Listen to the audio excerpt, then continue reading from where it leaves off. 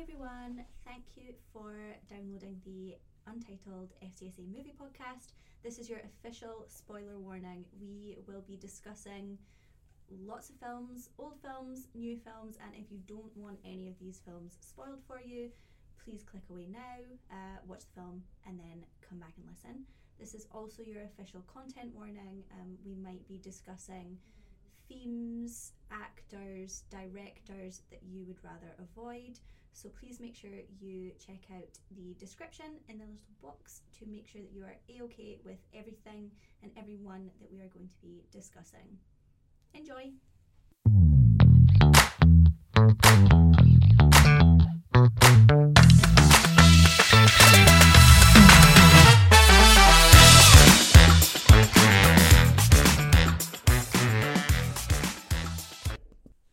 Hello and happy International Women's Day. Happy International Women's Day. This is one of my favourite awareness days that has ever happened, because I just like hearing about inspirational women and happy women and nice things. I would agree. My social media gets really inspiring this month, particularly around this day. It reminds me to stop being lazy and complacent sometimes, because you get like that. You get days when you're just like, ugh. We all do. Because we've got it reasonably well okay just now, but it's a reminder that actually not every woman is as lucky as we are. And it's only been just over 100 years, and yet we're still fighting, particularly, we'll not get into the politics of everything currently, but particularly with the way some movements are going. So yeah, I really enjoy this day. I really enjoyed studying the suffragette movement and the feminist movement. I was absolutely obsessed with it. Really, really enjoyed it, and I really enjoy this movie. So it's not what I expected. I will do a little recap for the listeners. So the kind of overview of this movie is: galvanized by radical activism, a working mother's life upends when she joins the increasingly defiant campaign for women's rights. The movie is called Suffragette. I think it's important to say that we had, during this time and during this movement, we had the suffragettes and the suffragists. Suffragettes being the ones that took militant action and made a lot of noise, and the suffragists were sort of quietly trying to work within the confines of the law. There's an argument to be made for which one was more I'm going to say beneficial. It wasn't beneficial. Which one was effective? That's the word.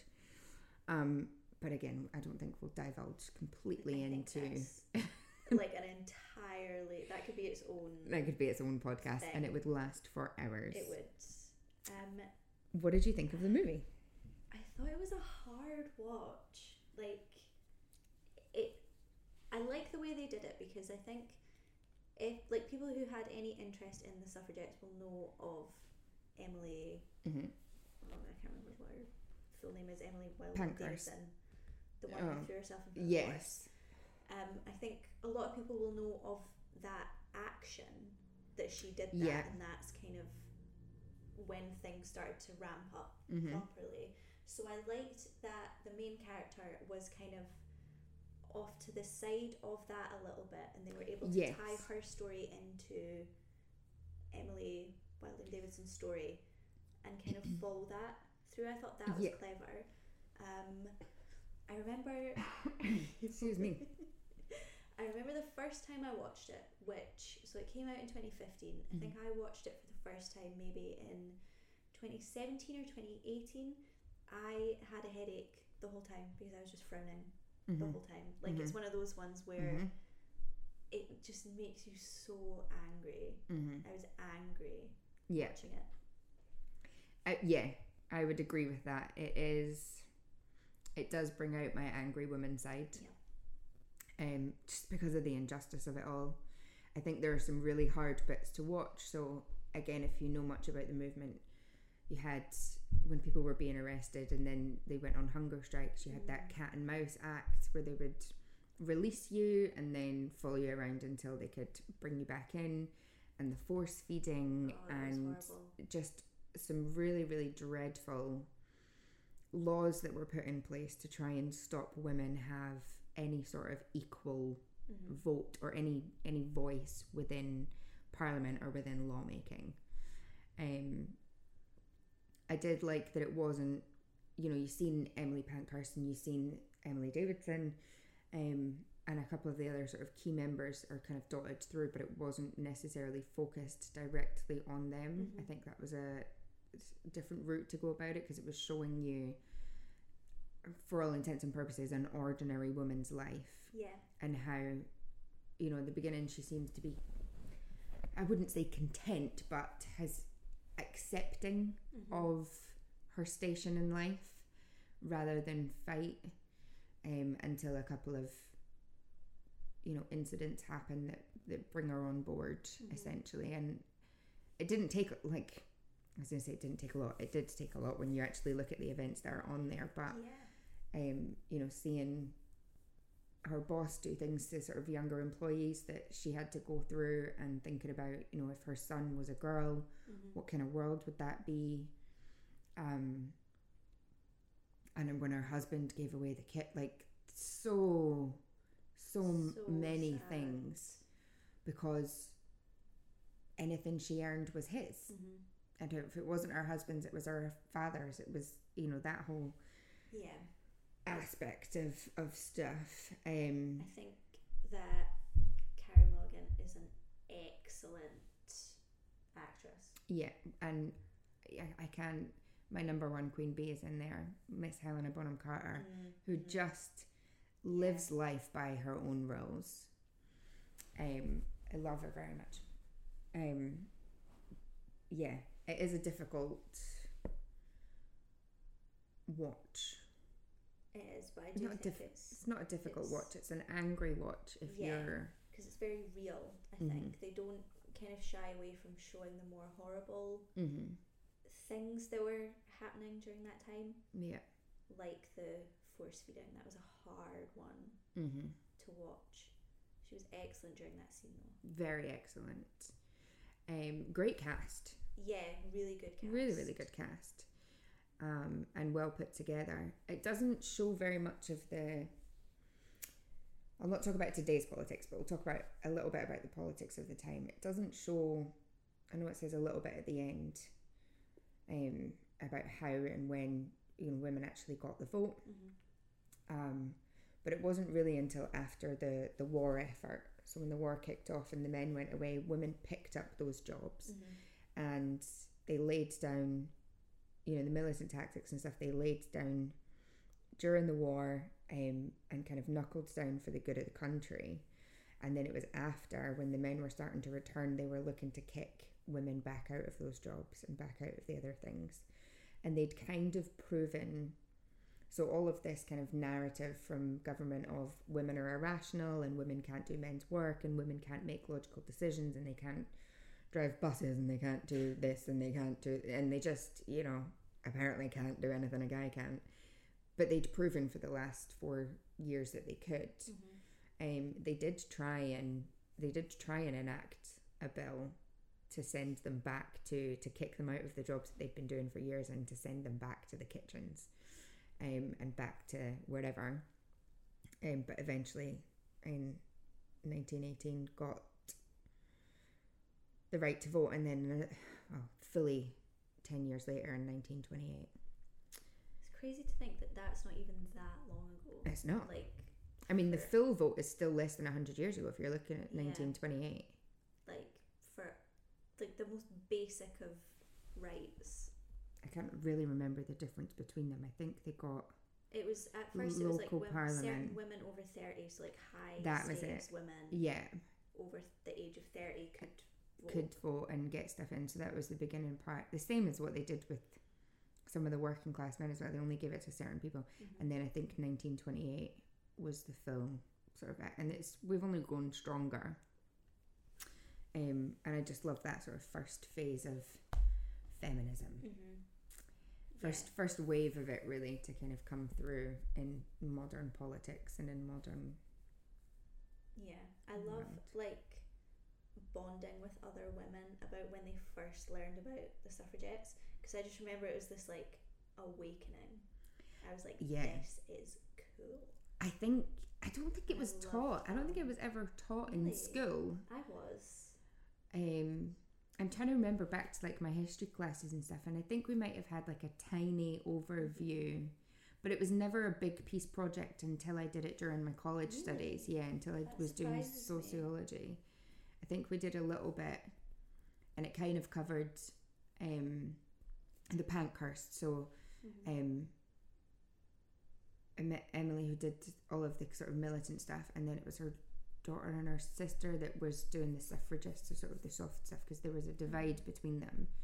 But getting into that, I love the deeds not words. And then one of my favourite ones was votes for women, chastity for men. Did you go into that part of it?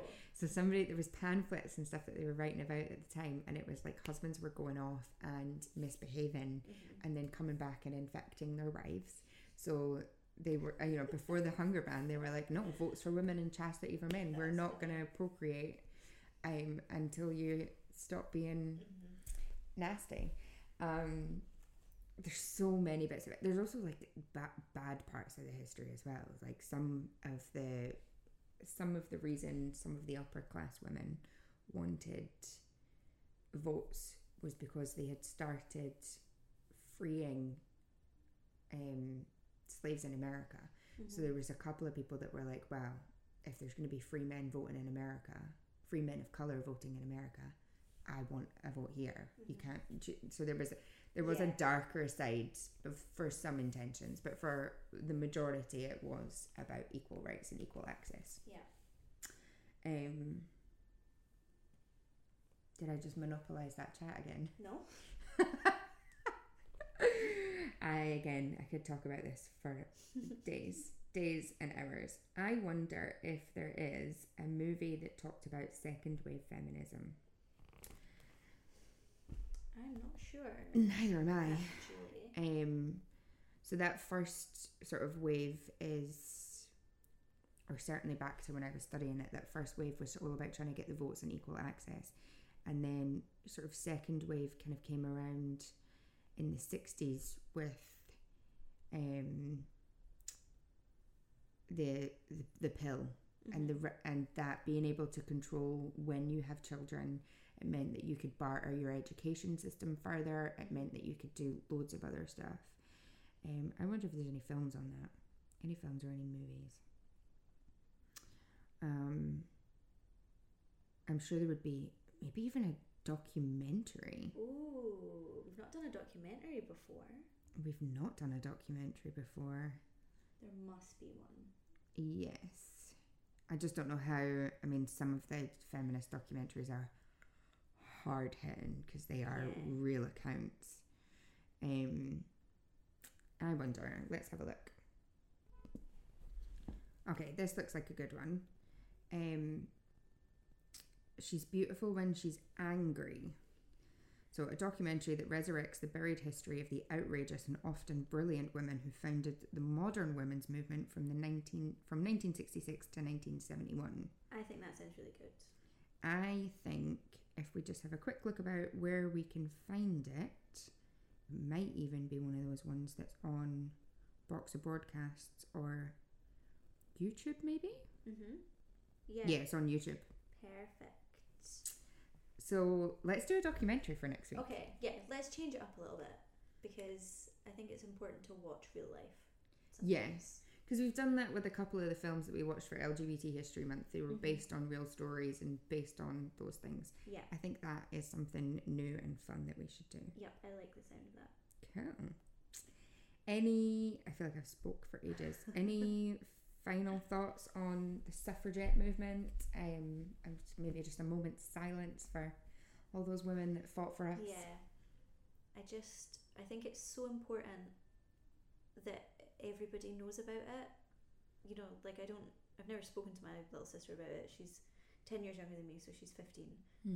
I don't know if they're learning it. I think it's kind of very specific depending on what course you pick to do, but I think that it's necessary learning for everybody, not just women. I think it's important that men understand that part of female history as well. Oh, absolutely. I have how many younger siblings? I've got a few. A million? I know that my oldest younger sister knows because she grew up in the same house as me, so she got all of the did you know this? Look at this. Be do this. So she is very much a strong, independent woman. And I think my younger sisters are as well. My little brother's only 8, but he will know. He will understand. But he's essentially growing up as an only child. And I say that because me and my sister are grown and out the house. And then obviously William came along. So he's growing up in a house. So he's not an only child, but he's having that sort of experience. So and he knows what it's like to have sisters. So we beat him up all the time. And like play stuff with him. But he's very much he's very smart. And I will teach him these things. And the next time I see my little sisters, I will teach them as well. Yeah. Do your research. Just, it's basic understanding. And they're very interesting to learn about. And vote as well. Like, use that gift that we fought for. You know? If there ever comes a day where you think, oh, I really can't be bothered going down to the polling station today, take a minute and just think about everything that those women went through so that you could go on your silly little walk and use your important vote. Have your own bank account and own property and have a job. Keep your children and earn and go to school and all of these things. It's so important. And yeah. Happy International Women's Day. Again, enjoy it.